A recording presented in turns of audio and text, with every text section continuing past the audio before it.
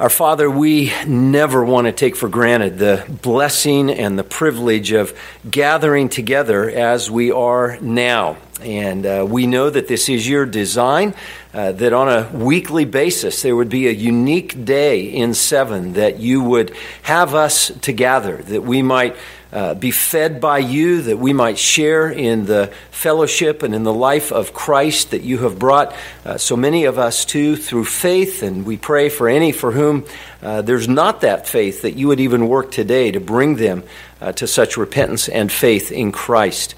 And we thank you for your word, and we thank you that it is sufficient for all that you desire for us in life and in godliness, that we might know you, that we might walk worthy of the calling that you've given us as your people. And Lord, that we would be faithful to that so that you would be glorified and so that the gospel would go forward. And so we pray that you'd use our time today to that end.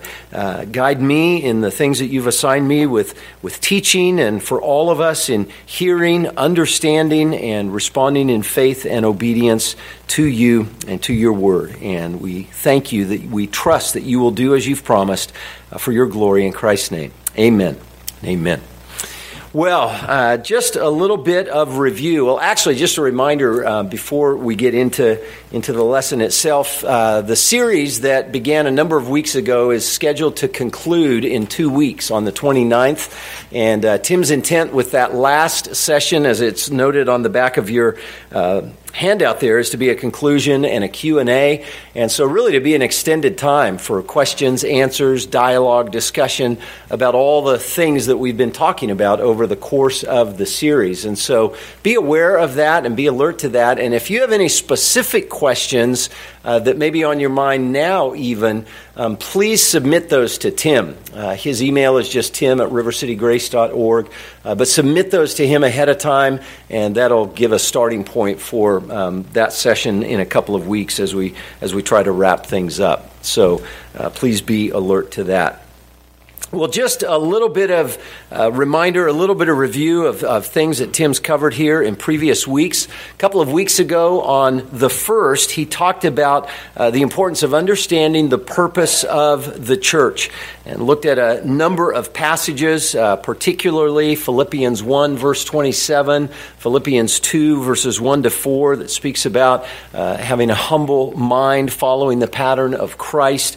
1 Peter chapter 2, verse 9, that talks about our identity as God's people, and that we've been called to proclaim the excellencies of Christ, and that is a corporate feature. And of course, there's many other passages as well. But Tim talked about the importance of understanding the local church as an outpost, as an embassy of the kingdom of God. And he spent a little bit of time talking about that relationship between God's kingdom and the local church in our age.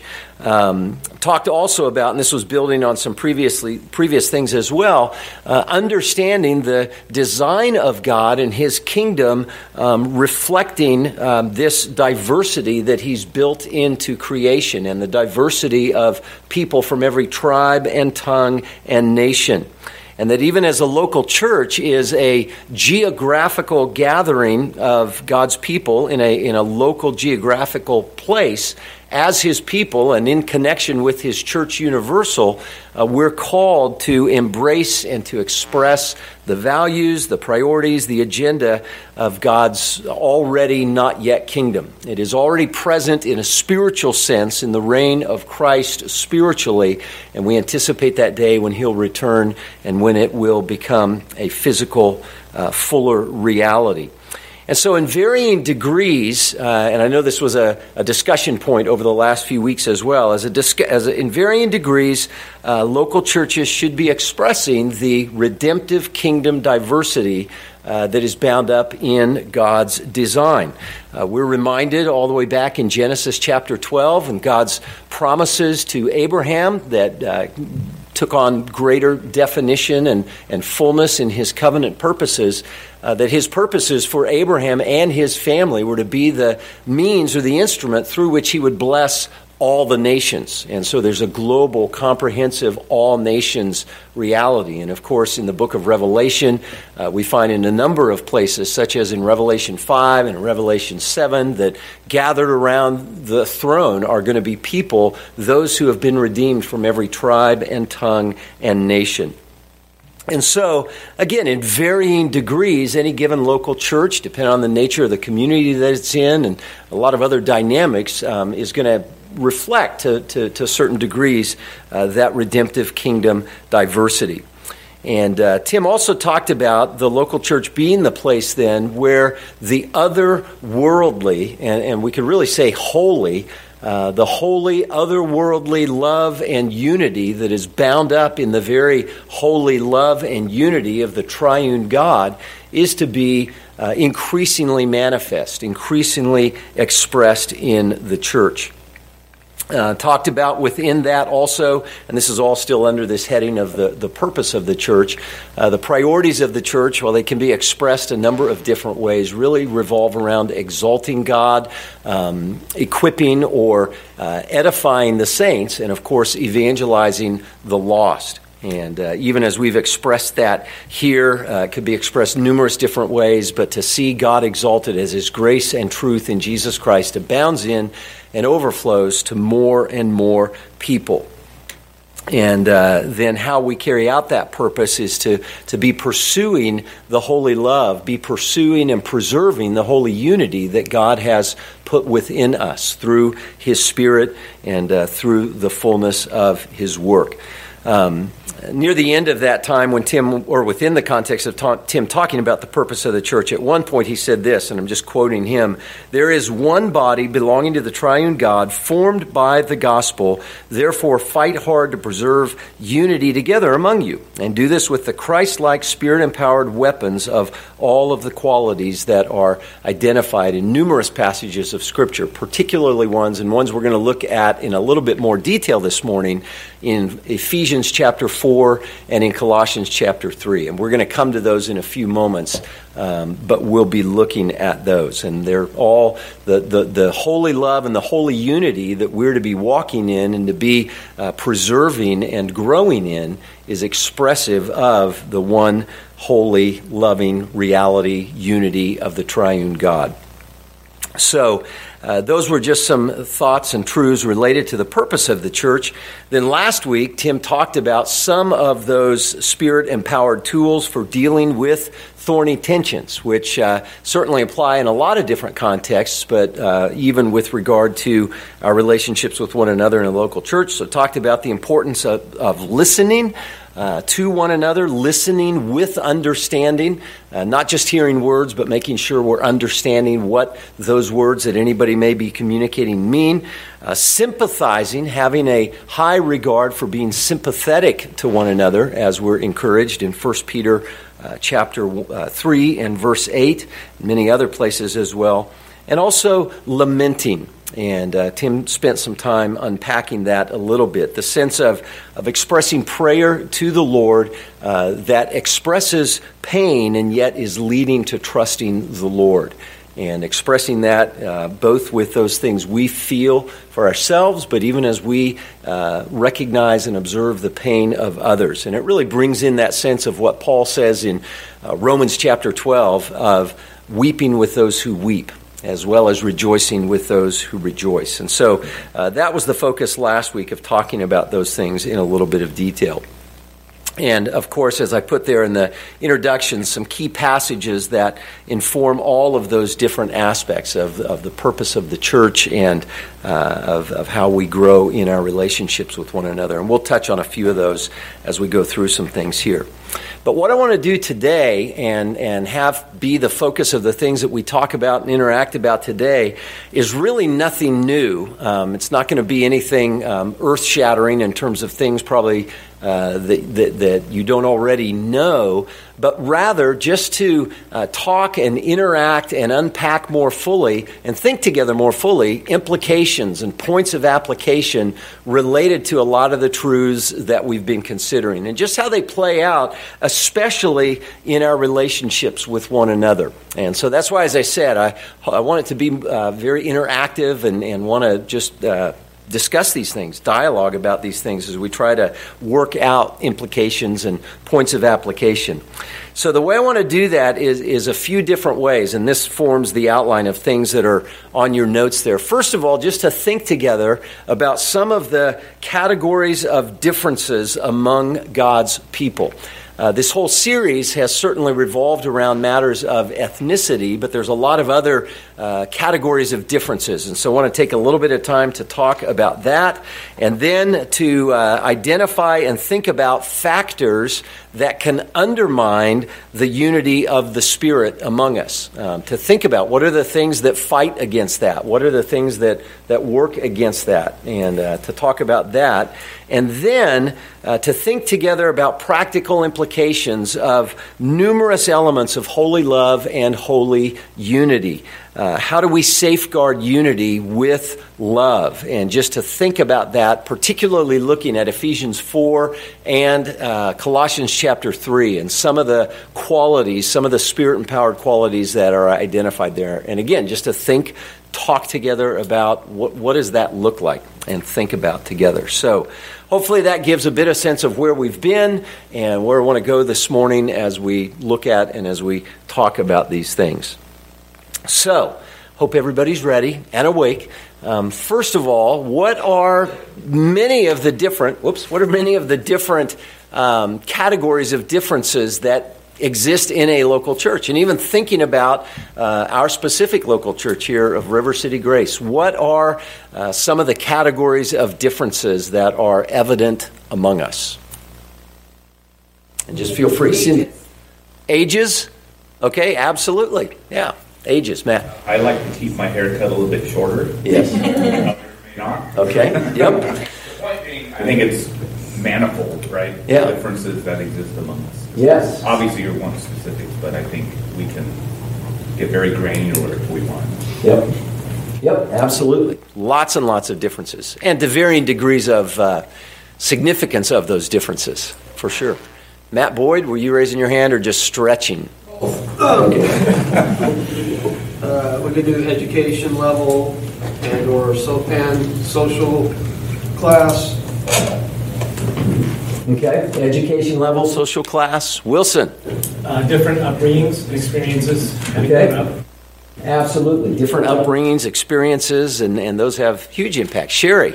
How long we've been a believer. Yeah. How long you've been a believer, and related to that, just spiritual maturity, which isn't necessarily doesn't necessarily correspond to the length of time of being a believer, but just differing levels of maturity, understanding. Yeah, it's huge difference. Yeah. Other things, Gary. I was thinking the difference in families. We have different families that have different eating habits, different social contents, and things like that. So, difference in families. Yep. Differences in families, and obviously sort of related to that too would be just status, married, single, children, no children, all those kinds of things, and just the dynamics within family. That's what we're talking about. Yeah. Jason. Gender. Yep. Obvious, but important. Yeah. Gary. Abilities and disabilities. Yeah.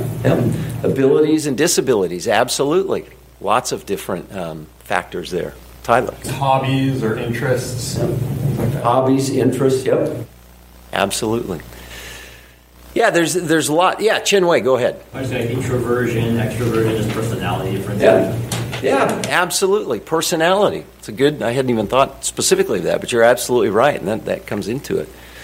Yeah, and as Matt said, I mean, there's almost a limitless number of differences. The point is that God's fashioned us that way, and it all comes to play in the fabric or mosaic of a local assembly. And certainly ethnicity is one of those, but it's not the only one. And it has bearing, but it's good for us, I think, to think about that. Now, I do have a follow-up question related to that, and if anybody else has any other differences you want to know, feel free to do that. But is it helpful to recognize all those kinds of differences? Is it helpful as God's people in a local church to be aware of all those differences, and if so, why, and if not, why? What do you think? Is that helpful? Cindy? I think sometimes it's good to take that in consideration when you're talking to the person, because it helps you know more of their viewpoint, and you can give them a little bit more grace if that you know that they come from a different generation or a different background or something, then you can know that you don't understand it totally. Yeah. Excellent. Yeah, I totally agree. And I never cease to be amazed as I get to know people, and this has played out true for a lot of you as I've gotten to know you, and some I know better than others, but I have a certain point of reference of knowing anybody from being here on a Sunday and seeing you on a Sunday, but as we talk and get to know, I'm always intrigued with the sense of, boy, I really didn't know you, and there's so much that encompasses our lives that is, Yeah, Matt. I think because of our natural tendencies to want to sort based on for a variety of issues, whether it be personal interest or whatever, and as it regards the local church being something that should be unified, I think being aware of differences that we might be inclined to be gravitating towards helps us to keep in check ways we might be ostracizing people or not interacting with others, thereby not reflecting Christ's unity in the church. Does that make sense? Yeah, totally. Just to be aware and how do I naturally maybe move towards a certain group of people because of whatever age or haircut length or whatever, Yeah. Are you jealous of my hair, Matt? No, I mentioned it. I love hanging out with Okay, all right. Good. You mentioned it a couple times, so I'm just curious. So, no. We're not on my mind. Okay, all right. For obvious reasons. I'm just self-conscious. So, I admit I noticed it too. Yeah, I know. Yes. And I'm hesitant. Part of what I hear you saying, too, if I hear what you're saying right, is we can unintentionally disconnect from others because we're not more intentional about pursuing one another with differences. Jason? Yeah, and I think some of these categories are explicitly mentioned in the New Testament as either things to be careful of or to emphasize. So, like, for example, James mentions, showing favoritism to the rich over the poor, same problem in the Church of Corinth, and so an example of an awareness in the category that we have to be very careful about. And then you've got, older women discipling younger women, and so there's both gender and age sort of interplays there as well. And so these categories aren't things that are ignored or glossed over. In some cases, they're emphasized. Yeah, exactly, yeah. So we're to operate within them very conscientiously. Yeah, absolutely. Yeah, Marcy. Also, understanding the diversity of God's gifts within ourselves. Some are more hospitable, have the gift of hospitality, where somebody's more of like a server-doer, and just recognizing the weakness of our gifts in regards to the strengths of our gifts and who can help us, strengthen our, because God himself says not everybody can do one thing. It's the gift of hospitality, the gift of, so just recognizing that too. Yep, absolutely. And that I don't think we even mentioned that as a key difference is just our spiritual gifts and different ways that God has wired us. And as you're alluding to, that we're all a part of one body and to have a recognition and a regard for that so that we're more effectively nurturing that. So, yeah, absolutely. It's good. Another difference, too, I don't think we explicitly mentioned, is kind of alluded to thinking about spiritual maturity, but even just differing levels of our understanding of Scripture, and then from that, biblical convictions and theological convictions in all kinds of areas, and practical convictions, too, in terms of how things play out in life. I mean, we've certainly experienced that the last few years with everything related to COVID and restrictions and opinions and perspectives regarding so many facets of that, and there can be a lot of variance. So that's a whole nother aspect and area. But any other thoughts about the importance of recognizing differences before we move on to the next question? I can share some experiences with me. Now, I guess I was fortunate to be a school teacher in a school with many, many cultures and languages. Getting to know these different students and recognizing the differences, I find is helpful for me in understanding some of these things we've been talking about in here. And so I would encourage getting to know these people and just like we say, listening and understanding. So I think I'm fortunate in that I have been exposed to these things. Yes. And I would encourage us as a church not to run away from it. Yeah. But you can learn a lot.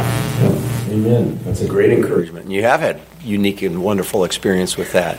And even living in a very diverse, larger community, gives us lots of different opportunities in that way.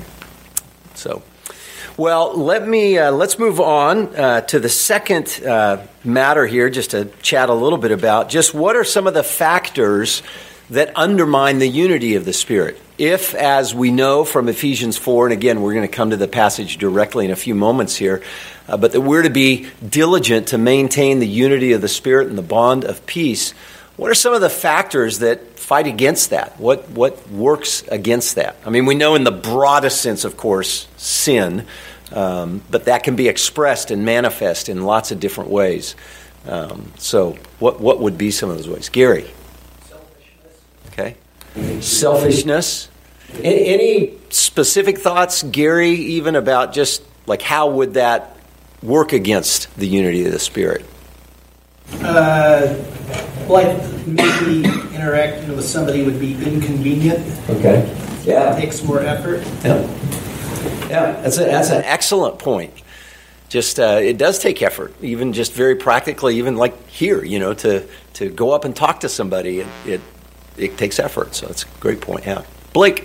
Sinful anger or holding a grudge against another person at church for some reason. Yeah. Yep. Absolutely. Which can be passive or active in how it's manifest, but holding a grudge, not forgiving. Absolutely. Yeah. Other thoughts? Yeah, Wilson. Division because of preferences. Preferences over music or certain styles of, clothing or hair. Sorry. We can tend to turn preferences into things that divide us. Yeah. Yes. Absolutely. And those preferences can probably be on a continuum of pretty significant or insignificant. So yeah, good point. Yes, Austin. Ignorance. So not taking into account of the differences when you're interacting with someone. Okay. Yeah. Can be huge. Ignorance, yeah. Gary. I find at least in my mind, one of the most important ones is pride. Mm-hmm. I'm better than you. Mm-hmm. Yep. I do better than you. Right. Yep. This can be very deep and very pervasive. So, absolutely. Yeah. Jason. Matt alluded to this too, but some of this stuff can be sort of separation by accident. So like logistical issues, nap times for kids, where you live, those sorts of things. You're not necessarily anti other believers, but you just sort of naturally segment around ease of getting together in life situations. Yeah, that's a great point. Yeah, just dealing with logistical, geographical, life situation things that can make it easier to check out a bit. Yep, great point. This is good. Yeah, Chen Wei. Like gossip or indirect gossip, like, this person is, you can say this person's struggling with something, or, I think there's ways we can say things that unintentionally or intentionally that we could break up the unity of spirit by kind of not revealing the unflattering parts of other people's lives. Yes. And we could easily spiritualize the gossip in terms of prayer requests or just being really burdened for another person because such and such. Yeah. I've been guilty of that maybe a time or two, but I've heard of that too. No, you're right. Yeah, subtle ways. And words, just even the broad category of words that either intentionally and in a mean-spirited way or just insensitively can be very harmful, very hurtful. Well, lots of different ways and lots of things to be thinking about, and I identify that or I highlight that for us to just think about a little bit because we recognize it's a fight and it doesn't just happen naturally. Even for people who are regenerate, even for people who are indwelt by the Spirit of God, and because of that, aspire to want to honor Him and want to be faithful in the things that He's called us to, it doesn't just happen.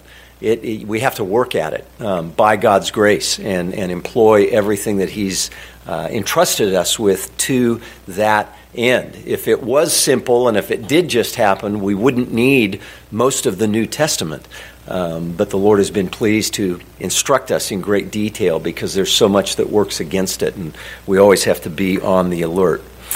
Well, with those things in mind then, just thinking about recognizing many of the different categories of differences, and again, it encompasses ethnic differences, and even as we walk with one another in the context of the local church in the midst of such differences, but it extends way beyond that, and many, many things for us to think about. I want to just get practical with thinking about otherworldly love, otherworldly unity, holy love and holy unity. And let's go ahead and turn to Ephesians 4, and we're going to spend some time in this passage, and then after a bit we'll go to Colossians chapter 3, which somewhat parallels Ephesians 4. There's some overlap with a few of the terms that are mentioned.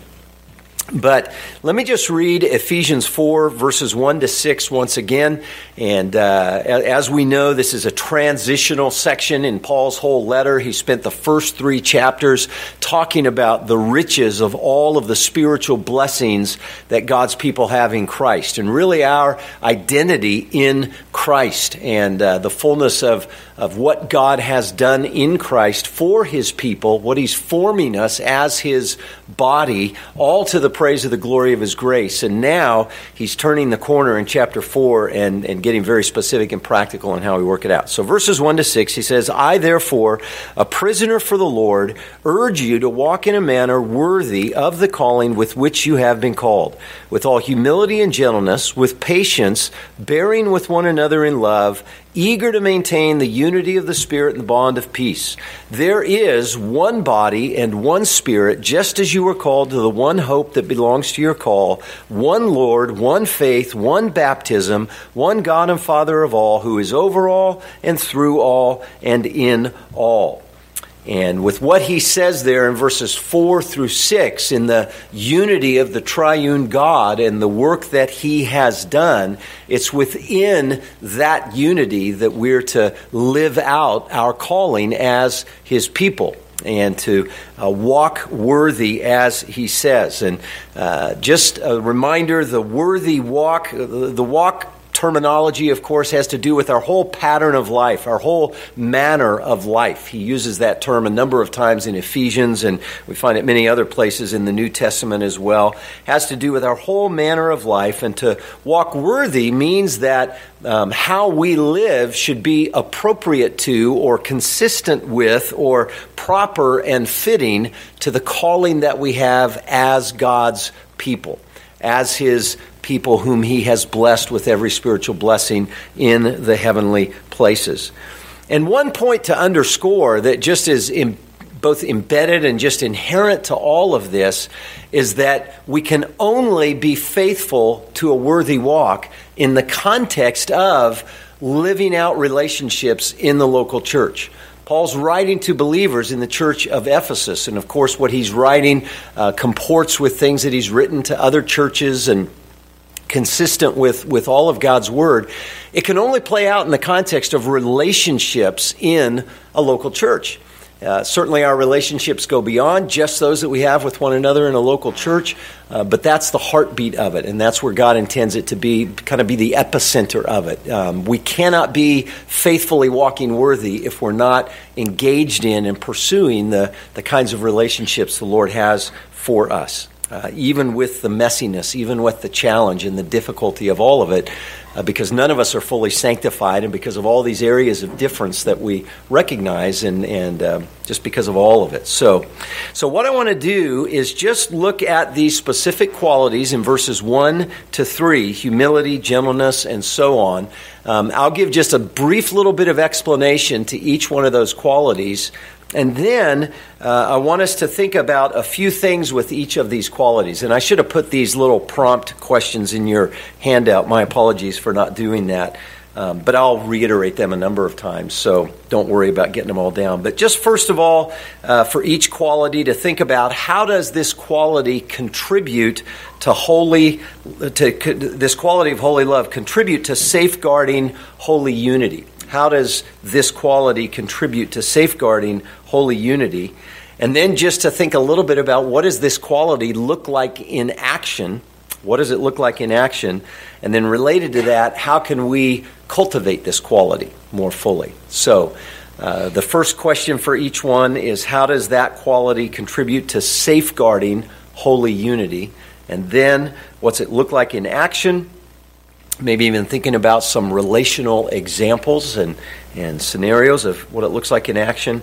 And then how do we cultivate it? So does that make sense with the plan and with where we're going? So first of all, humility. Not hard to understand, very hard to live out, right? We all, as I think Gary alluded to earlier, we all wrestle with pride, and we all can be guilty of pride in a lot of different levels. But humility has to do with a lowliness of mind that really is born out of a right understanding of who God is and a right understanding of who we are in relation to Him. And I think it's significant that Paul begins, as he begins this whole section that carries on through the end of the letter with all these very specific commandments and exhortations, and even within the general exhortation of verses 1 to 3, he begins with humility, perhaps suggesting that it is foundational to everything else, that we have a right understanding of who God is and who we are, and it's really the proper response of a deepening awareness of all that God has blessed us with in Christ. And indeed, you know, we have a tendency, or at least I can have a tendency, to rush to the exhortations of chapters 4 through 6. As I think about my own life and as I think about the lives of others, both just in general and even as a pastor, I can have a quick tendency to run to chapters 4, 5, and 6 regarding what we're to do. But everything in chapter 4, 5, and 6 is built upon the foundation of the blessings that God's given to us in Christ, as he speaks of those in chapters 1 to 3. So humility is having a deepening understanding of and embracing of all of those blessings of what God has done for us in Christ, and then living in light of that. So right understanding of who God is and who we are in relation to Him. So how does humility contribute to holy unity, to safeguarding unity? How does humility contribute to that? Any thoughts about that? Marcy? I know for me specifically, it's just taking a step back, liking God's gift. So with Grandma Dorothy and with Denise and a lot of the elders, I do Bible studies with them. And a lot of thinking about God is active, like doing hospitality, doing all these things, but there's also the passive ways to serve God through prayer, through just listening and just being there for one another, and like I said, passive gifts, and just learning from them that there's a quality in like being active and doing. There's also a quality of being still and listening to God and just walking through God in prayer too, and just learning that. Just learning that, and just learning to just be still in the presence of God, because with Grandma Dorothy and Denise, they can't do a lot physically, but they can be with God quietly and praying for us as a body too, and serving in that way. Just learning those lessons. Yeah. Excellent. Yeah. So you're saying it's a disposition, it's a posture that isn't always expressed in action as much as, even if the action of just listening, being there. Excellent. Yeah. Great. Any other thoughts? Yeah, Christy. When I was reading this and thinking about a specific situation, I was thinking this might make someone go, "Oh, I shouldn't address something that needs to be addressed." And really, I think it means that it's loving to address something, but with an attitude of humility. Yeah. Excellent point. Yeah. Humility doesn't mean being passive. Yeah. It means being active, but with the right heart, with the right attitude. Yep. That greatly, if there is something that needs to be addressed, something that needs to be confronted, it greatly informs how we do that. Huge. Yeah, absolutely. Years ago, I don't remember who the commentator was, but talking about humility, he just said it's the oil that smooths out relationships in the body of Christ. And I just thought that is a great word picture, because it is. It just changes everything if we have a humble disposition. So let's see. Gary, were you going to say something? No. Okay. So we've talked a little bit. Any other thoughts about what humility might look like in action? We could spend lots of time on all of these, of course, but yeah. Ern. I think practically one of the hardest things to do, and I think sincere show of humility is accepting correction and rebuke. I think it's it's a tough pill to swallow, and I think anyone is not comfortable when going through that process, and I think it takes some humility to actually recognize it, accept it, and to correct it going forward. Yeah, great point. Yeah, it reveals a lot about just how humble we are. So it's an excellent point. Taking correction. Good thing to pray for. Lord, give me some correction so I can be humble. I'm kind of joking, but it would be a good thing to pray for. So it's a great point. Sherry. Just to be teachable. Teachable. Yeah, very much related to that. I'm hearing, so forgive me. No, it's totally fine. Repeating, so. Yeah, no, absolutely. That was totally legitimate, being teachable. So yeah, that's one key way it can play out, being willing to not only give correction in a humble way, but to receive it in a humble way, and recognizing that we need it. So what are some ways that we can cultivate, grow in humility, just in our own lives, being humble before God and with one another? Any thoughts about that? Yeah, Blake. Seeking out counsel from other believers and a whole variety of subjects like sanctification, fellowship with the church, and anything and everything under the sun. Yeah, great observation. Yeah, just taking the initiative to seek out counsel and ask for help, ask for input. Excellent. Yeah, I like that. Any other thoughts, Gary? Okay, for me, reading the scriptures and paying attention to what they're saying, and like I have always for years I would find the definition kind of humility in 1 Peter, which is we're in the second chapter, 18 through the end of the chapter there, where Jesus Christ, he committed no sin, no deceit found his mouth, while being reviled, not reviled in return. I mean, this is the creator of the universe. That's humility. Yes. Take that and then not revile in return. And so read the scriptures. Yes. And I think that helps you a lot in, formulating your worldview, your lifestyle. Excellent. Let it teach you. Yep, absolutely. And with a teachable heart. It says, I need to be taught. Yeah, absolutely. Marcy. Tailing on that, just recognizing that God has made all of us. He formed us in the womb, and we've all been called to know him through Jesus Christ. So it's a level playing field. We're all repentant sinners here. And so just by that, grace to each other.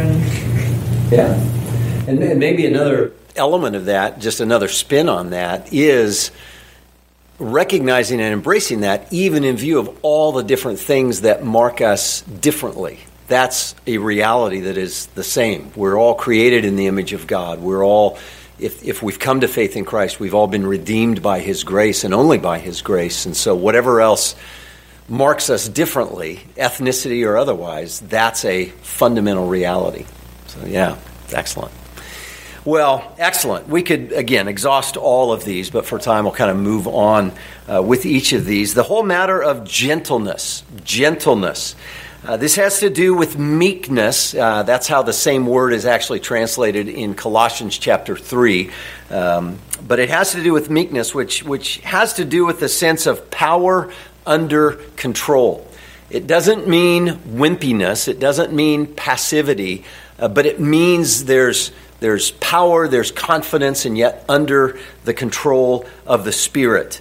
I like the phrase, and I don't know who this is original with, I know it's not me, but that gentleness has to do with sweet, reasonableness. Sweet reasonableness. It involves a sense of friendliness. It involves a sense of kindness, a sense of warmth, a sense of courteousness. It's a mildness of disposition. We use terms like somebody being approachable or unapproachable. That is probably encompassing a quality of gentleness. There's a sweetness, there's a reasonableness about a person. And it's probably most fully expressed in both our demeanor as well as in our words and how we speak and how we interact. So, how does gentleness contribute to safeguarding unity? And we might just acknowledge, all of these are born out of the Spirit of God. They're all expressive of the life of the Spirit, and there's many others that could be identified as well. So they all kind of work together. But so we're not singling them out to say they're separate, but just for the sense of focus. But how does gentleness work to contribute to safeguarding unity in a local church? Yeah, Matt. It's kind of a soft response, turns away anger, kind of an idea. So if you can be gentle when you're approaching somebody, less likely to respond in anger to you. And like I know myself, when somebody confronts me, my pride wants to dig my heels in a little bit, but if you can approach me a little nicer, I tend to Just a spoonful of sugar helps the medicine go down, as a theologian once said. So, no. And Matt is speaking of Proverbs 15:1 that says, a gentle answer turns away wrath, but a harsh word stirs up anger. And that just plays out a million times over. Sherry. I thought the word you said safeguarding is like a play on words almost, because it helps, gentleness helps people feel safe when they're with you. Yeah. Rather than thinking they're going to get hurt, they feel safe. Great observation. Yep. It helps deepen that, strengthen that. Excellent. Gary. And with that, you're more approachable. You have a gentleness about you. Yep. And so you're more apt to be sought for help. Yep. Excellent. Which has a lot of positive, godly impact. So how about, and we've kind of touched on this, what's that look like in action? We've alluded to that a little bit, even with some things already said, but any other thoughts about what gentleness might look like in action? Certainly our words. Wilson? Just being quicker to listen and slower to speak. Okay. I like that word, being approachable. I think of what Paul says in Philippians 2 about considering the interests of others and not so much of your own. And so that'll play out and express itself in the way that you talk less, listen more. Excellent. Yep. Lots of practicality. Any thoughts about how to cultivate that? Cultivate gentleness in our demeanor, in our relationships. Practice it. Practice, yes. Right. Just do it. Yep. Easier said than done. Yes. I think obviously prayerful practice. Yeah, I like that. Absolutely. Yeah. Pray and practice and just strive to be. Yeah. Well, if you're humble, it helps you to be gentle. Yes. Excellent. They work together. So absolutely. Well, good. Well, let's keep moving on and think about patience. Pretty self-explanatory. Long-suffering.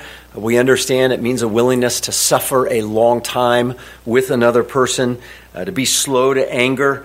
One scholar has defined it as a state of emotional calm in the face of provocation or misfortune without complaint or irritation. So it comes into play when there's occasion to be provoked. It's a sense of calm, a state of emotional calm. Obviously, the opposite of anger, being quick to judge or condemn, any of that. So how does that play out in our relationships with one another? How does it contribute to holy unity? Some of these I know they're kind of self-evident and obvious, but just for the sake of teasing them out a little bit. How does patience contribute to that? Yeah. Don? Well, always, I think it's something you've got to be thinking about all the time. You can't just wait until you get to a hard spot and think about it. It's a way of living and thinking your life. Mm-hmm. It's an overall disposition. Yep, absolutely. Yep. I find, I know Tim talked about this last week, the tendency in conversations with people, especially if it's about some significant issue, whatever it may be, I find in my own soul just a tendency to want to rush to say what I'm thinking and not even really listening to the other person and being convicted about the need to be patient. Because rather than really listening, really understanding, I'm already formulating my own rebuttal or whatever it may be. And so just being patient in that sense with engaging. Any other thoughts about practical ways that safeguards unity, what it may look like, and also how we can cultivate patience with one another? And all of these, in the broad sense, as you said, Matt, prayerful practice. But there may be practical aspects or other specific aspects of that as well. Yeah, Wilson.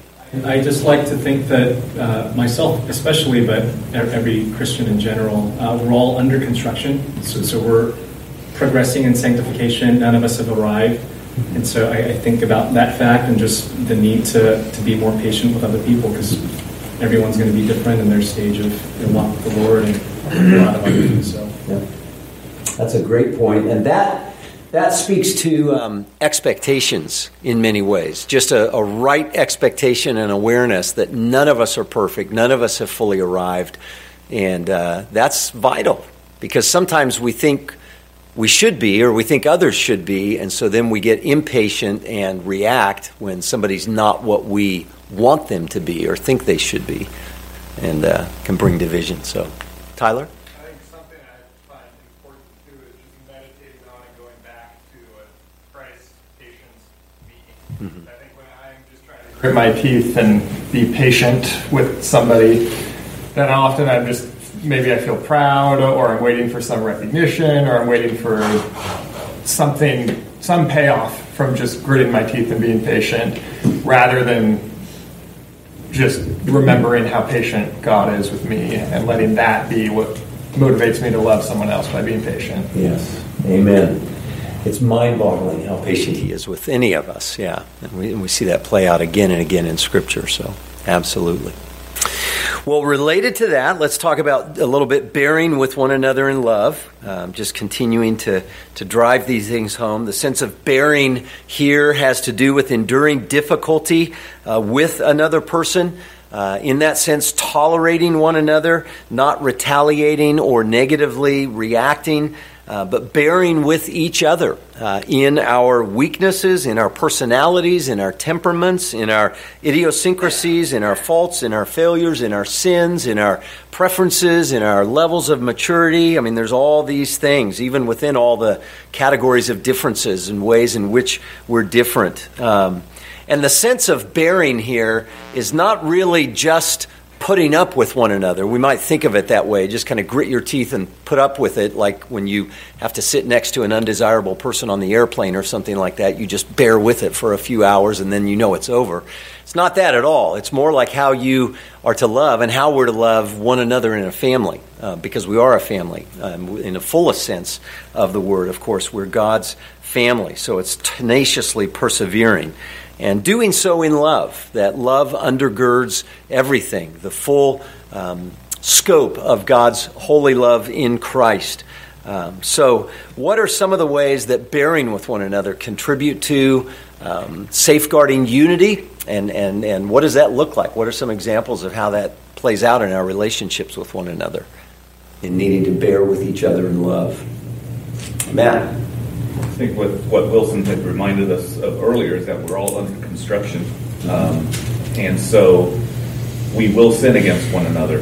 And there are occasions where we can overlook those sins with the greater desire to, let that inform our prayers for them, or And so bearing with one another is sometimes taking the injury and forgiving it without any sort of need to even seek reconciliation. Obviously, there's occasion for that, and there's need for that in the body.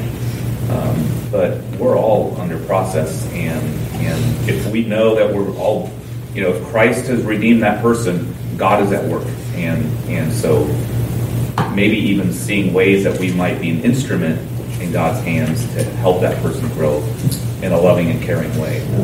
Yeah, that's great. Yeah.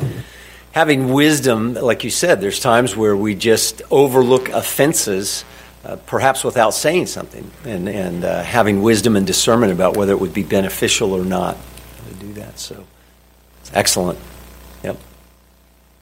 Any other thoughts? Barbara? Sometimes where you don't know what somebody's going through, and it takes time for them to get through it, and so bearing means you're going to help them through long term. Yep. That's a great point as well. It certainly connects with being patient and gentle and all of that as well, and being willing to put up with it. It's in our day and age, in our consumeristic world, with our own natural inclinations towards sin and pride and selfishness and kind of an immediate push-button drive-through culture that we live in, it's easy when there's challenges in relationships in a local church to not bear with one another and to either check out mentally or emotionally or spiritually, sometimes checking out physically and just saying, I don't want to bear with these people anymore. And it's being alert to that, but saying, no, I'm going to be devoted and committed to. Any other thoughts with that, and even just how we keep cultivating that sense of such a devotion that is willing to bear with one another in our differences? Christy? I think it's just important, I'm speaking for myself, just to allow yourself to get to know the body, so that there's transparency, so we know one another and we know how to bear with one another or address things with one another. And I think the more that I get to know the body, I mean, you're learning how to become a family by bearing with one another, because we don't all mesh together, and then it just exposes what areas in my life that I need to work on. Yep. Like the more I get to know people here, sometimes the more I need to apologize. So it's exposing my sin to myself. Yeah. No, that's a great point. I appreciate your openness in that. And an element of that is it does take time. It takes lots of time and we can't know everybody in the fullest, in the same degree, obviously, even with a church body of our size. But it does take time. Relationships take time, and it's sometimes we're not as patient. So, well, more could be said with that one. Did anybody else want to make a comment before we move on? The other, just to keep moving along. Well, let's. He goes on to say, being eager to maintain the unity of the Spirit in the bond of peace. And this kind of brings it all together in terms of safeguarding the unity of the Spirit in the bond of peace. Just to unpack that a little bit, when he says eager, that sense of being eager to maintain, the sense of eagerness has to do with taking pains with something.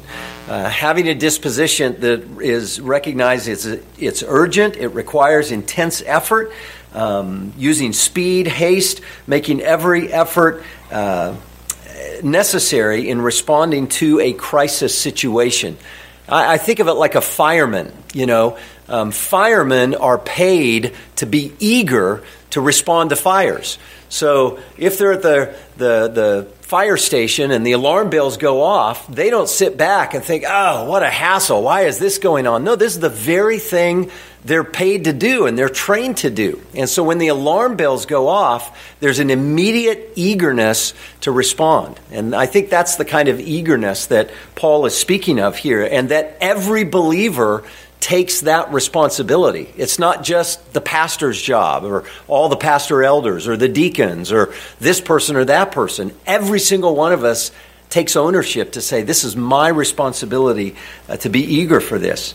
And the sense of maintaining means to guard, to keep over. That's where we're getting the sense of safeguarding the unity of the Spirit, keeping an eye on it, being alert to it, recognizing that there are all kinds of things that Satan would use to bring division in the body of Christ, and so being alert to that.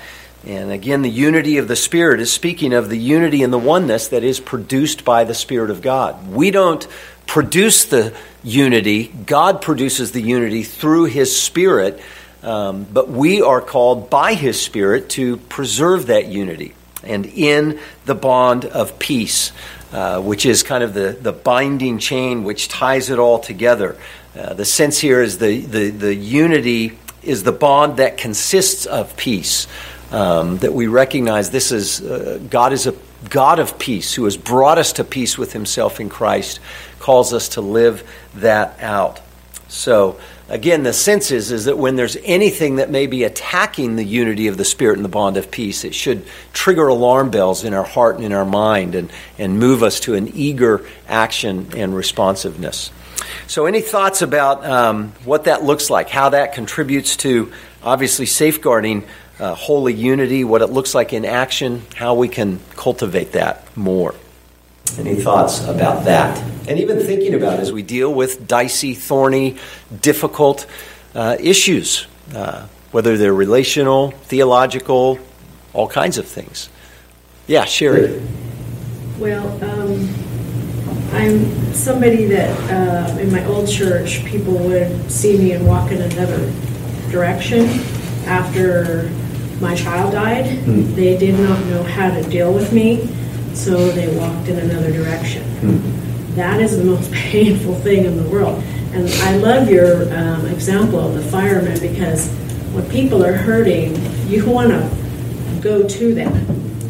And that's what helps their healing process. Even if you fumble over everything you say, go to them and say something, anything.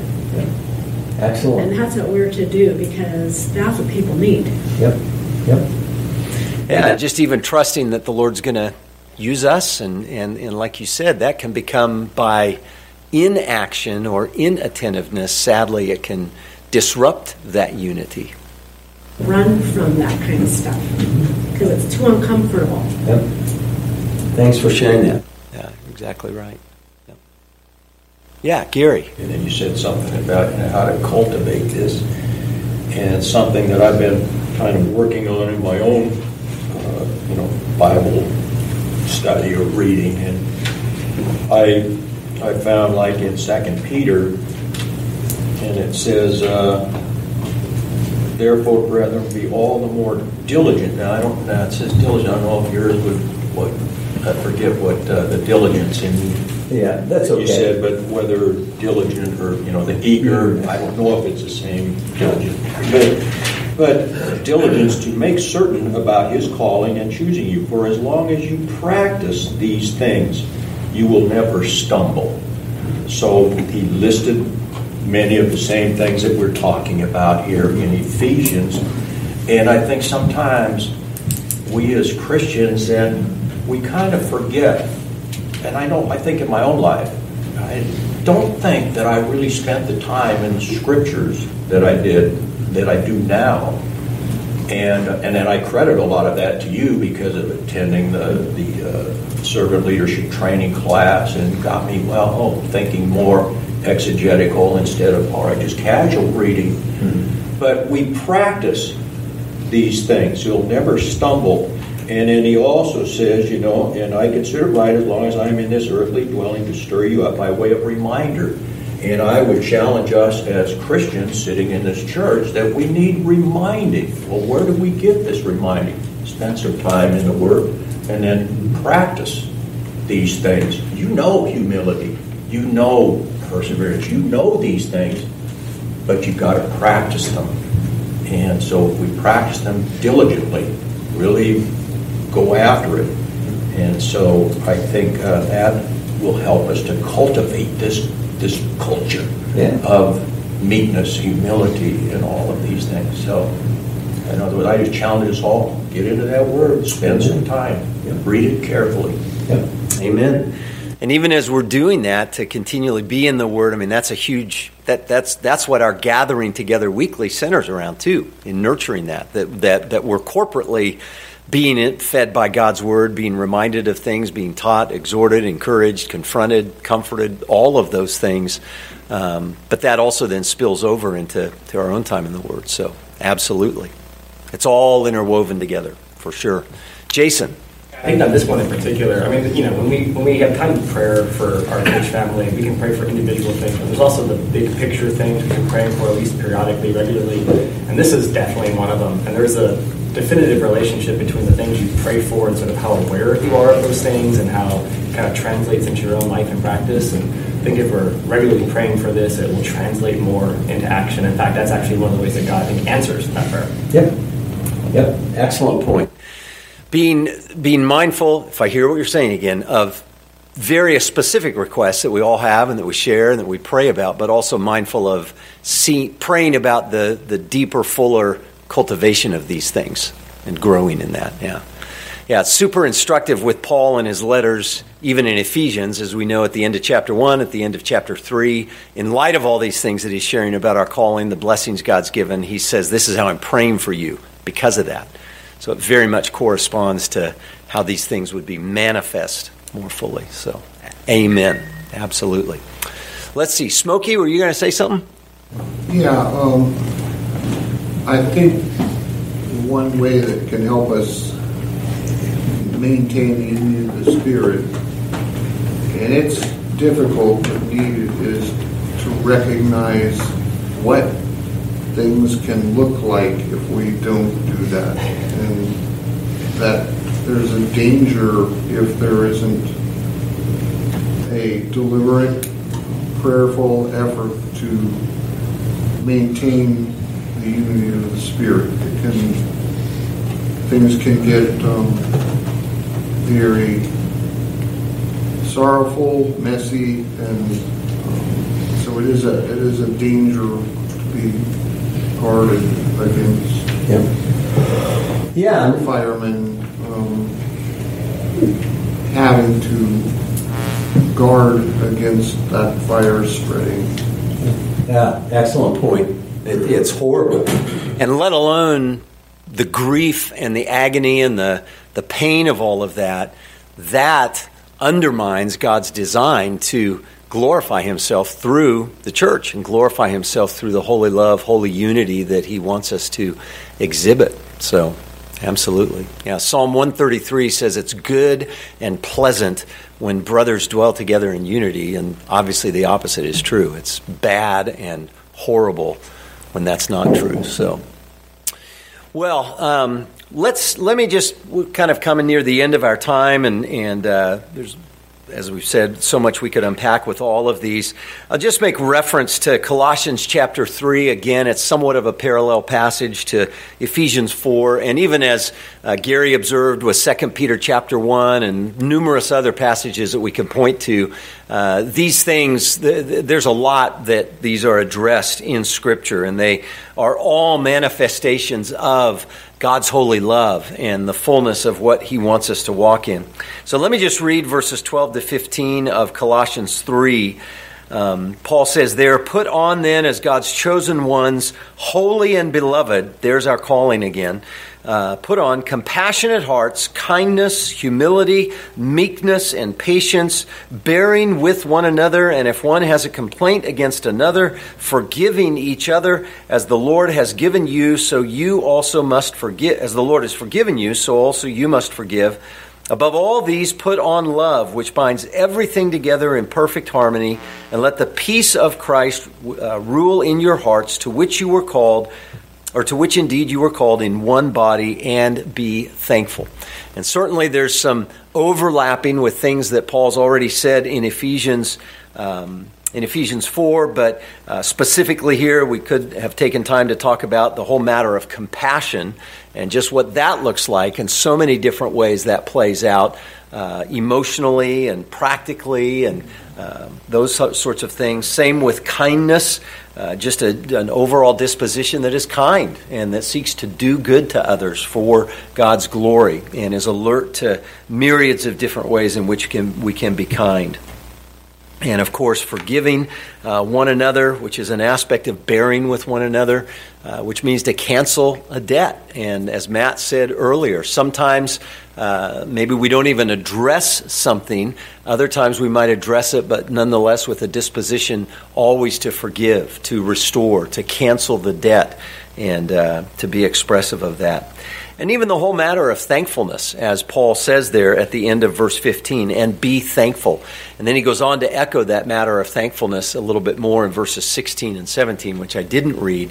But just even thinking about what a thankful, grateful heart, what disposition, what impact that has on how we safeguard unity in the bond of love. If we're mindful of all that we have to be thankful to God for, all the spiritual blessings He's given in Christ, as well as His ongoing faithfulness and care for us.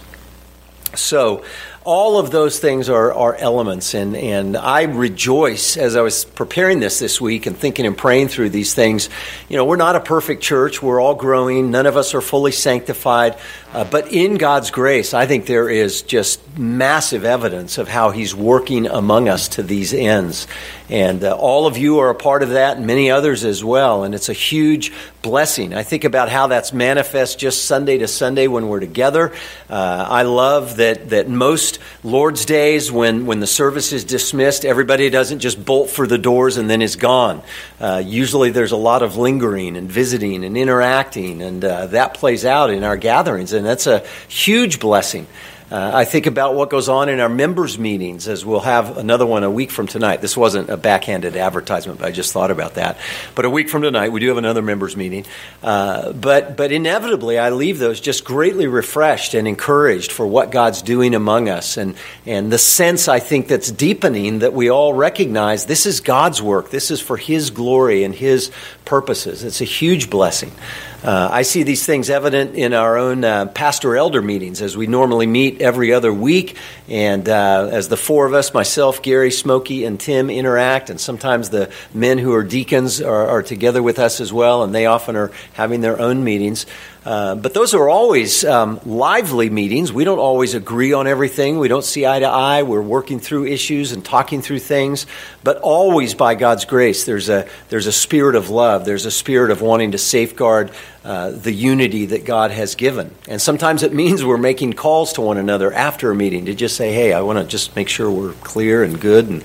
But that's all part of it. It's a process. And so just rejoice in what the Lord is doing and continues to. And let me just close with these thoughts on the end of the handout there on the last page. And I'll close it with this. And these are some reflections on just understanding our purpose as a church. One is from P.T. O'Brien in his commentary to the Ephesians. He says, the unity of the church is the means by which the manifold wisdom of God is being displayed to the universe. And that's what's referenced in Ephesians 3. The church is the eschatological outpost, the pilot project of God's purposes, and His people are the expression of this unity that displays to the universe His final goal.